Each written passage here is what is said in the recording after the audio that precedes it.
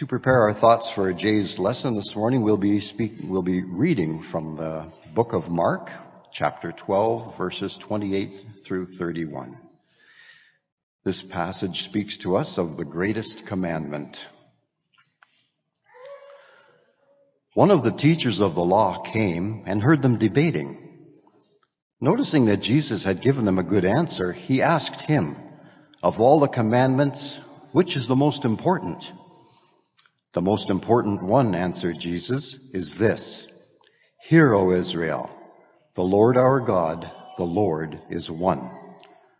Love the Lord your God with all your heart, with all your soul, with all your mind, and with all of your strength.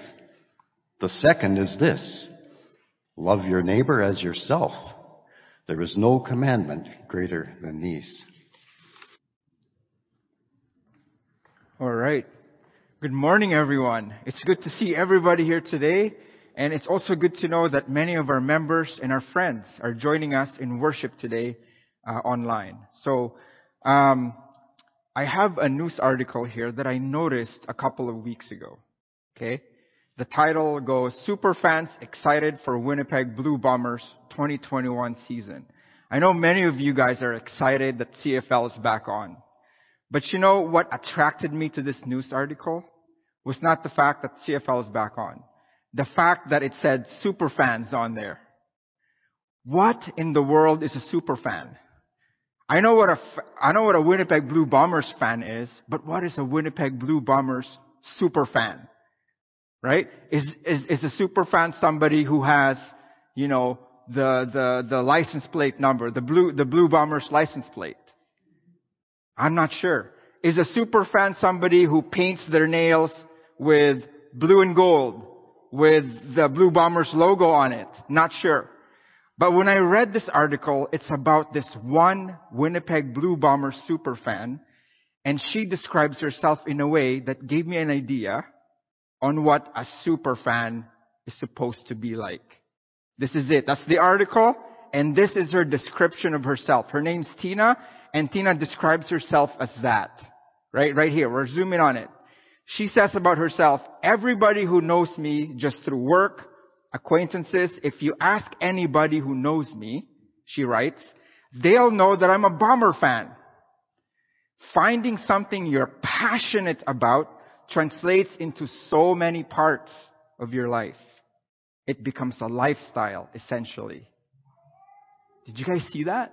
A super fan is somebody who's so passionate about the Blue Bombers, right, that it doesn't matter if she tells anyone that she's a Bomber fan, they would just know. If you know this person, they're passionate about the Blue Bombers, okay?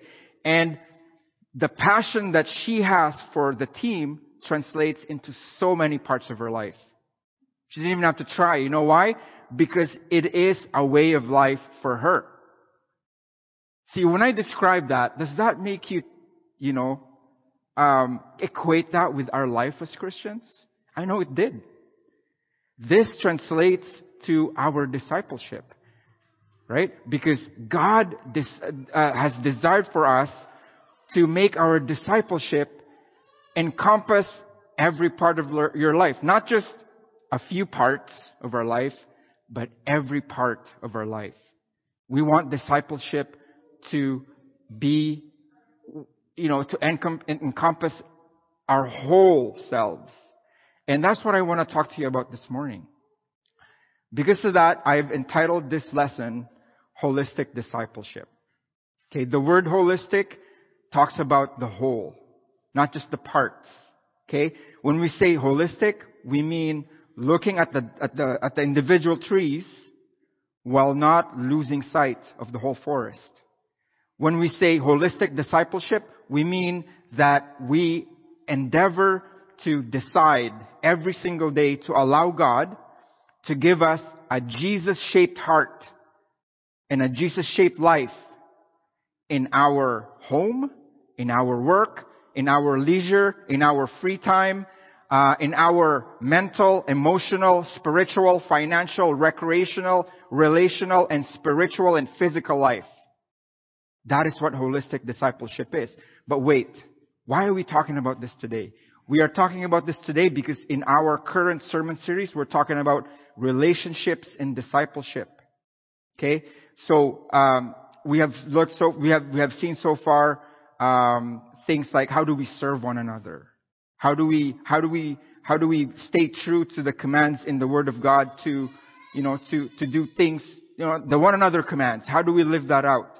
So this morning, I believe the way for us to really be the servant that God wants us to be, the way that we can be the disciples that Jesus desires for us to be, is through holistic discipleship, because it is key to complete and healthy relationships with God and with others. So we're going to do that. And today, how we're going to do is we're going to talk about the what, the why, and the how of holistic discipleship. We're going to talk about what it is. What exactly is holistic discipleship? And number two, why? Why are we even talking about this? Does this have a biblical basis? Is this theologically sound? Or is this just something that, Jay thought out and you know what? It sounds cool. It's like the fad of the day, right? We're going to talk about that because that's very important. And then number three, how does it apply to our lives every day? Okay, so number one, we're going to talk about what. What is holistic discipleship? So, holistic discipleship. We're going to first talk about discipleship. We are going to remind ourselves what discipleship is. And I know we've seen this before in our sermon series, because this year we are refocusing our attention. We're starting to focus our attention again on discipleship and intentionally really getting into making, maturing, and multiplying disciples. So discipleship really, essentially, at its core, can be found in this particular invitation, this particular call that Jesus had to his first disciples, right? By the Sea of Galilee. Jesus calls his first disciples and says, "Follow me, and I will make you fishers of men." This call still stands today. This is the essence of our discipleship. And we've said discipleship has three parts because of this. The essence of discipleship literally is following Jesus. Follow me. Right? And the next part of discipleship, very important as well, is transformation. We need to allow Jesus to make us into the types of disciples that he wants us to be. Disciples who are mature, that make other disciples. Okay?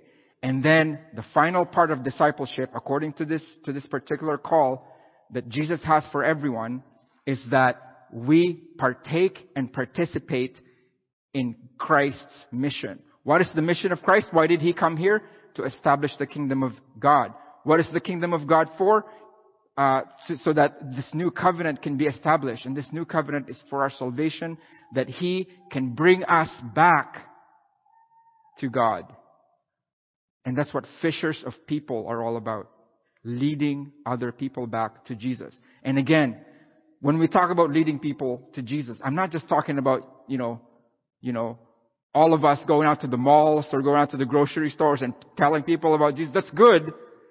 But that comes later as we grow. We start with the people around us, with our children, with our spouses, with our friends, the people that we're really close to, right? We want to be super fans.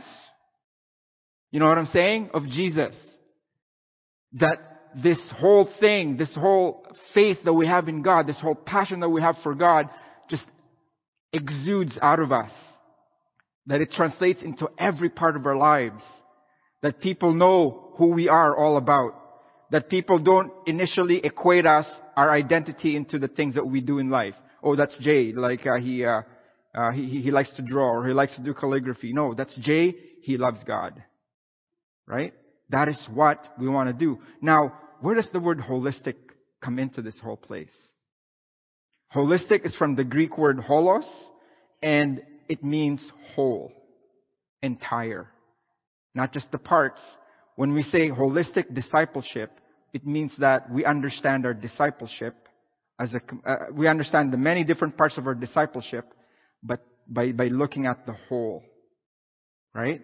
So how does that translate? Holistic discipleship then is we will follow Jesus in a holistic manner.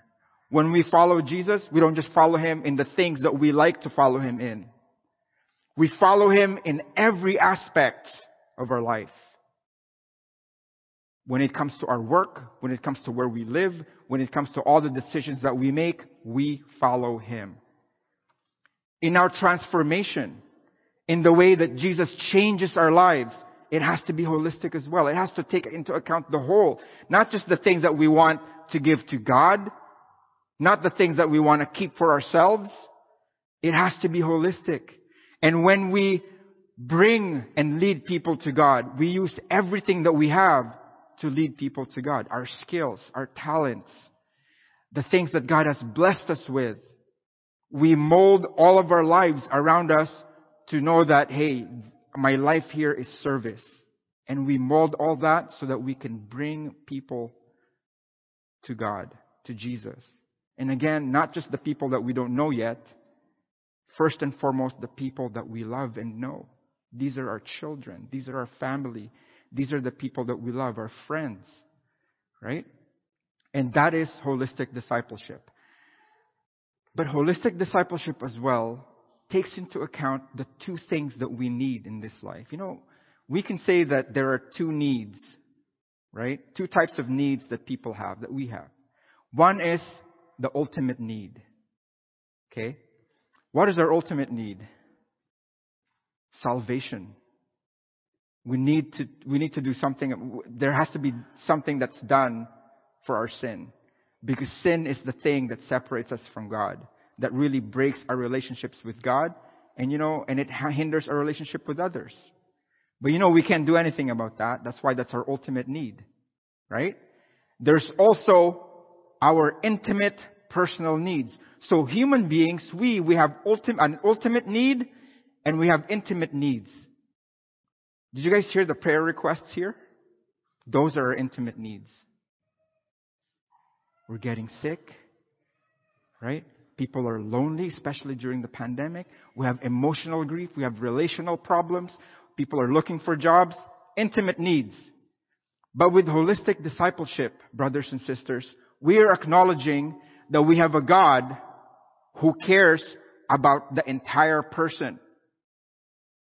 Who cares that this entire person has spiritual needs, ultimate need, and intimate needs, physical needs.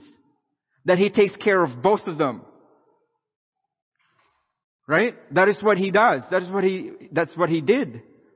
And this God, when we know Him as the God who cares for the whole individual, not just parts of that person, if we know God in that regard, then we will let other people know about this God who takes care of our needs.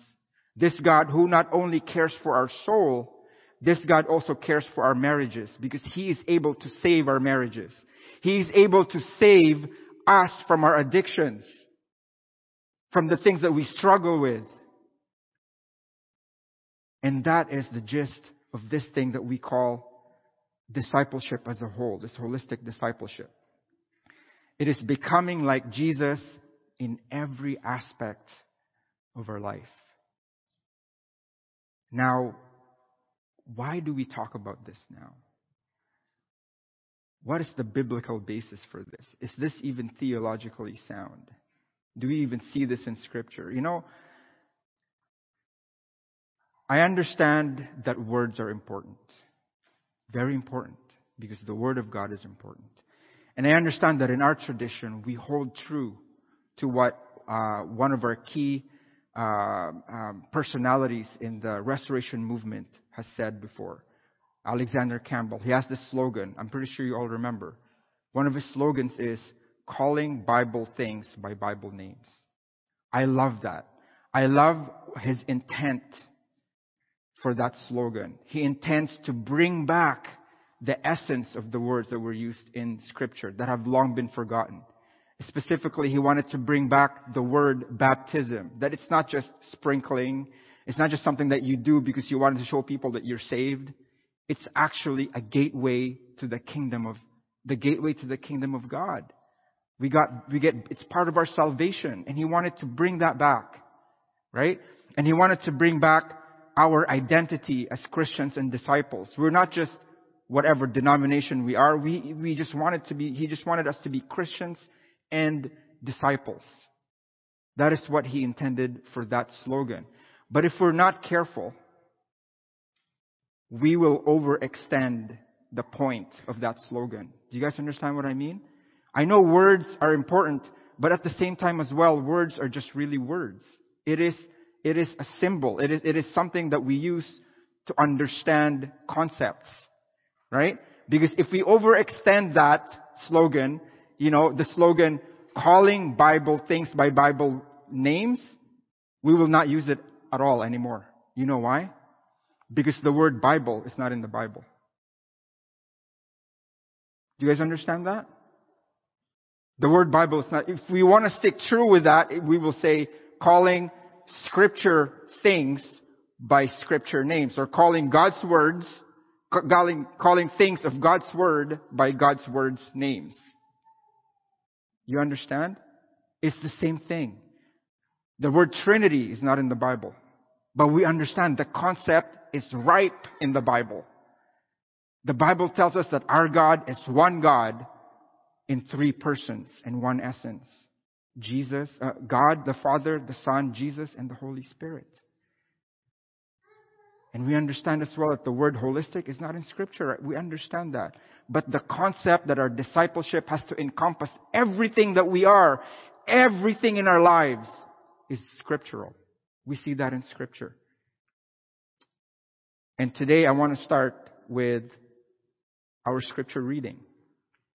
Right? Jesus is asked, what is the number one commandment in the Bible? He says, he goes back to the Old Testament. He said, the Shema, love the Lord your God with all your heart and with all your soul and with all your mind and with all your strength. If that is not the entire person, I don't know what is. You're only going to love God when you're in the church building? When you have the Bible in front of you? When your preacher is with you? When you're having church people over? You're only going to love God when you feel like it? When you're having problems? When you can't find a job? When your parents are sick? When your wife or husband is sick? No. We will love God with all of our heart, with all of our soul, with all of our mind, and with all of our strength. We understand that the heart is known as the seat of all emotions. Yeah? We understand that the soul is the seat of our passion, of our will, of our devotion. We understand that the mind is representative of our intellect, of our cognitive abilities, of our reasoning. And we understand that strength is representative of our physicality, of our energy, of our human body. But the problem is we make a distinction. We have this duality, right? That people say, well, you know what? Physical is bad. Spiritual is good. The Bible doesn't talk about it that way. Right? The Bible doesn't talk about physical things being bad. You know what the Bible talks about as bad? Is worldliness is bad. And carnality is bad. But when the Bible talks about spirituality, it doesn't pit physicality and spirituality together. It doesn't. Spirituality literally just means being moved by the Spirit. For the most part, when the Bible talks about that, that's what it talks about. Right? Why is, sometimes we think of physical and spiritual, like Gnostics think of spiritual and physical. Do you guys know Gnosticism? The early church wanted to do away with that. And if we're not careful, we're going to have that seep into the church once again today. Right? Gnostics believe that only spiritual things are good. Everything physical is bad. But it's not so. Because the human being is both physical and spiritual. Right? There's even some theologians that say everything is spiritual. Right? Whatever you do in your body has a spiritual effect. Because spiritual is not more important than physical. They're equal. If physical is bad, then why did God allow His entire complete being to be represented by Jesus in His physical body? Why does the Holy Spirit live in us and call our bodies what? His temple. Right? We are complete beings with complete needs. Right? This is what God calls us to do, is to allow us to serve Him and love Him in every aspect of our lives. Completely. Not just one or two aspects, completely. This is the reason why the Apostle Paul in Colossians 3:17 says, whatever you do in word or deed. When we say whatever you do, it means everything that you do. And I love how the Apostle Paul broke it down into two things. In word and in deed. Do everything in the name of the Lord Jesus, giving thanks to God the Father through Him. Our discipleship is complete. Right? Let's not compartmentalize it. Let us look at our entire selves and give everything to God. Okay? Now you're probably thinking, well, that's not good enough, Jay. We need to know what Jesus did. Because Jesus is our example, we do what Jesus did. Fair. Okay? But let me tell you that Jesus, what He did in this earth, is complete.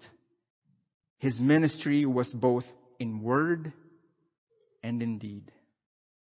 He preached the Word of God, and He complemented it at the same time with actions. Okay? Let's look at that. The beginning of His ministry, Jesus says, the time has come, the kingdom of God has come near. And again, remember, Jesus' objective is to bring in the Word of God, bring in the kingdom of God, the reign of God in the world, through His death. And soon after He said this, like if you look at it, you can look at it now if you have your Bibles, you can look at it later after this. This is when, shortly after this is when He called His first disciples. Remember, we looked at that? He said, come follow me and I will make you fishers of men. And now there's Jesus and 4 other people with Him, right? He has disciples now. And this is what they did the first thing. Look at the next verse that we're going to look at. In verse 21, Jesus and His disciples, and His first disciples, went to Capernaum. And when the Sabbath came, what did He do? He ministered in word. And He began to teach. Okay, and then and people were amazed at His teaching. But what happens next? He complemented it with work, with actions. Look at what He did. Just then, a man in their synagogue who was possessed by an impure spirit cried out, acknowledging Jesus as the Lord. Right? He drove out evil spirits. Right? And what else does He do next? Mark 1:29-30, as soon as they left the synagogue. So after they left that synagogue, after He taught and after He drove out the evil spirit, they went to the home of Simon and Andrew. Simon's mother-in-law was in bed with a fever, and they immediately told Jesus about her. What did Jesus do? He cures her. Okay? So what did they do the rest of the day? Look at what Jesus did the rest of the day. The rest of the day, this is what Jesus did. That evening, after sunset, the people brought to Jesus all the sick and the demon-possessed. No rest for Jesus here. You know what He does? Like we would normally do the next day. If you're looking at it in your Bibles, Jesus woke up early the next day to be with His Father in prayer, like what He would normally do. But then His disciples were looking for Him. Jesus, where are you? Jesus, everybody's looking for you. Come out. People are sick. They need you to heal them. And what Jesus said, what did Jesus say after that? Jesus said this, Mark 1:38, let us go somewhere else to the nearby villages so I can preach there also. That is why I have come. Now you're probably thinking, Jay, look at that. Right? Jesus says that it's not His intent to heal people. He just wants to preach. That's what it says there. That is the popular reading of this passage. Right? Jesus came here to just do word, not deed, just word. But it's not. It's not. If you look at the context, what does He do afterwards, after this? 2 verses after this, you know what He does? And a leper came to Him imploring him, and kneeling said to him, "If you will, you can make me clean." Moved with pity, he stretched out his hand and touched him and said to him, "I will be clean." And immediately the leprosy left him and he was made clean. If Jesus intended to say, I don't want to heal, I just want to preach, he wouldn't have done this. What he meant to say was, hey, I'm an itinerant preacher. I just don't want to be in one place. I want the whole of Israel to know about the Word of God. I'm going to travel. I don't want to just preach here. I want to also go there, here, and do works here, there, and there. That's what he meant by that. And we see it in the context.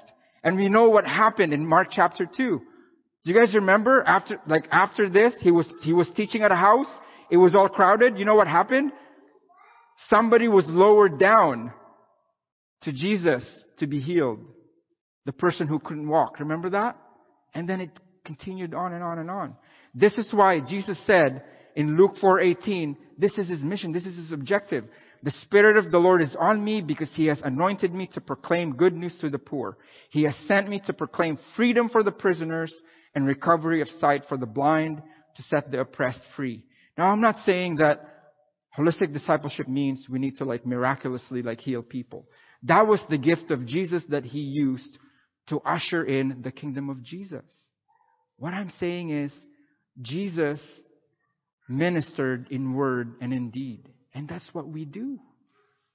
We don't just preach to people and say, hey, tell them about the Word of God. Yes, we do that. But we need to serve them with their needs. Because when people are hungry, it's going to be hard for them to listen to the Word of God. Right? When people are scared, when people have security needs, they need that to be met before they can really understand what God has in store for them. We need to understand that. And in Luke 7:22, when I'm going to go back there because I don't want you to read ahead. Okay, Luke 7:22, John the Baptist was saying, well, I wonder if Jesus is really the Messiah. So what he did was he sent his disciples to go to talk to Jesus. Hey guys, go to Jesus, ask him if he's really the Messiah. Just confirm with him that he is. And you know what he said, Jesus? Jesus had this as an answer to confirm that he was the Messiah. Jesus replied to the messengers, the disciples of John the Baptist, go back and report to John what you have seen and heard. The blind received sight, the lame walk, those who have leprosy are cleansed, the deaf hear, the dead are raised, and the good news is proclaimed to the poor. Word and deed, the kingdom of God is going to be established. Why? Because sin is our ultimate need. Redemption from sin. And sin does not only affect one part of our life. It affects everything in our life. It affects us emotionally, relationally, mentally, physically, financially, everything. And Jesus is saying that this is the salvation that I want for you. Holistic, entire. Jesus is here to give us life and life to the full. And finally, this is the reason why we believe that discipleship is complete. 1 Thessalonians 5:23. The Apostle Paul tells the Thessalonians, now praise to God for the Thessalonians. Now may the God of peace himself sanctify you completely. And may your whole spirit, soul, and body be kept blameless at the coming of our Lord Jesus Christ. Right? So, why? Because God saves us from all effects of sin and commands us to love Him in every aspect of our life. Now, how? I don't want to spend a lot of time in this one. Because this one is very important. Because we can know all the theology, right? But it doesn't matter what we know. It matters how we use it to glorify God and for us to become like Jesus in our life. So how do we apply this in our lives? What does this have to do with us today? 3 things. It's very important in our ministries. Word and deed. We need to tell people about Jesus, and we need to show people about Jesus. We can't just tell people about Jesus. We need to show people that we are being changed by what we are telling them. Because that is the number one thing that will really turn them, that will really catch their attention. Right? If you're a Christian, then I want to be a Christian too, so to speak. That's what we want to tell people. Because that's what Jesus did. He ministered in word and in deed. Right? That's what we want to do as well. In our relationship with one another, that's what we want to do as well. We want to not only look at people and see, well, this is what you need. We don't want to identify people but by their needs. We want to identify people by who they are and their potential is in the kingdom of God. Holistic, right? Because they are, each and every one of us has a part in the church, has a part in the kingdom. That is one thing that we need to do. But most importantly, this should change the way that we view our discipleship in our personal faith and in our relationship with God. Okay? Remember this verse, Matthew 16:24. Right? He's talking to people about, well, if you really want to be my disciple, this is what you need to do. Okay? If you want to be my disciples, Jesus said to his disciples, whoever wants to be my disciple must deny themselves and take up their cross and follow me. I want to focus on this one right here. Take up their cross. A lot of times people say, well, this means that, we all have our own burdens to bear. It's different with every person. It's true that that's the case. But it's not really what this verse is saying, right? I mean, I'm not saying it's not true. It's just that this verse is actually just saying, if you want to take up your cross, it means you have to die. Jesus is saying, if you want to be disciples, right? My call to you is to follow me and to die. That is what this verse is saying. And when we die, it's complete. We don't just die on one aspect of our life and then live you know what I'm saying? It's complete. And I think the reason why it's hard for people to grasp the notion of discipleship is because we compartmentalize it. We think if I'm in the church building, then I'm a disciple. If I'm not there, then I don't have to do it. And so we forget. We forget that discipleship is complete. It's entire. We can compartmentalize it. And when we do, there's a risk that we forget about it completely. That's why this individual, a theologian, Dietrich Bonhoeffer, wrote in 1963. He wrote this in his book, The Cost of Discipleship. Christianity without discipleship is always Christianity without Christ.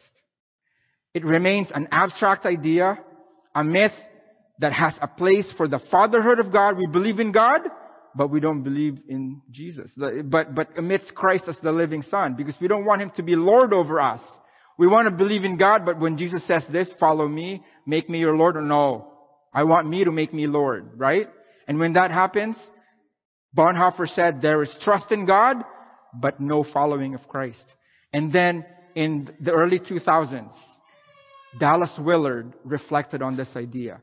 Dallas Willard is an American theologian and philosopher, and he wrote this book called The Great Omission, right? It's a play on words with the Great Commission, because the Great Commission is our mission to make disciples.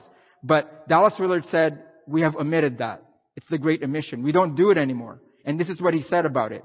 He said, for at least several decades, the churches of the Western world have not made discipleship a condition of being a Christian. One is not required to be or intend to be a disciple in order to become a Christian.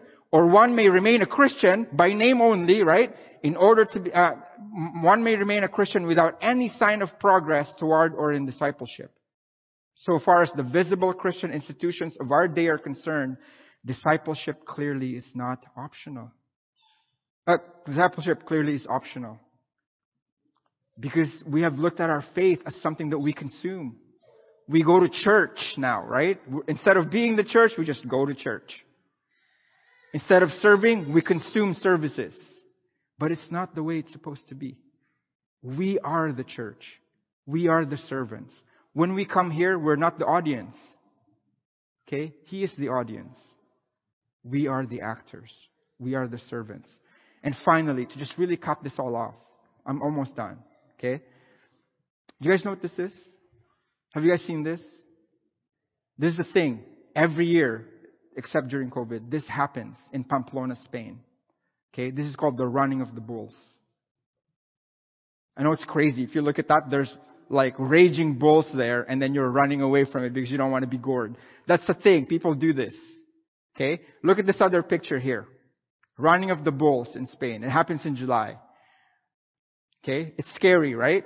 But look at the people there. Look at the people that are there. There are two types of people there. Can you guys find them? Two types of people. Kelly's like, I know what you're talking. I don't know what you're going. I know what your point is. Two types of people. Number one, bystanders. The people that are just, happy to go along with what's going on. And you know where to find them? You won't find them in the streets. They're up there. Oh, sorry. I just did that. Sorry. They're like up there, right there. They're wearing the stuff, the white and the red, but they're just, this is going to be fun. Right? They're the bystanders. Do you think they're all in? No.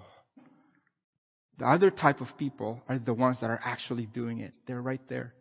Can you imagine this guy right here? Can you guys see the pointer? Can you see this guy here? Do you think he's only in there physically? No. He's there emotionally too. And mentally as well. He's all in. Holistic discipleship calls us to not just be a bystander, but to be all in. Okay? Our song of invitation, or our closing song this morning, is called, Chad, what is it called again? Yeah, give me the heart of a servant. And the words go, and this is a prayer. So when you're singing this at home or here, when you're singing this, know that this is a prayer to God, right? We are praying to God when we sing. This one in particular. Give me a heart, the heart of a servant. What is that? Tender and faithful and true. Fill me with love and use me, O Lord, in every single way possible, so that the world can see you. Let's stand and sing.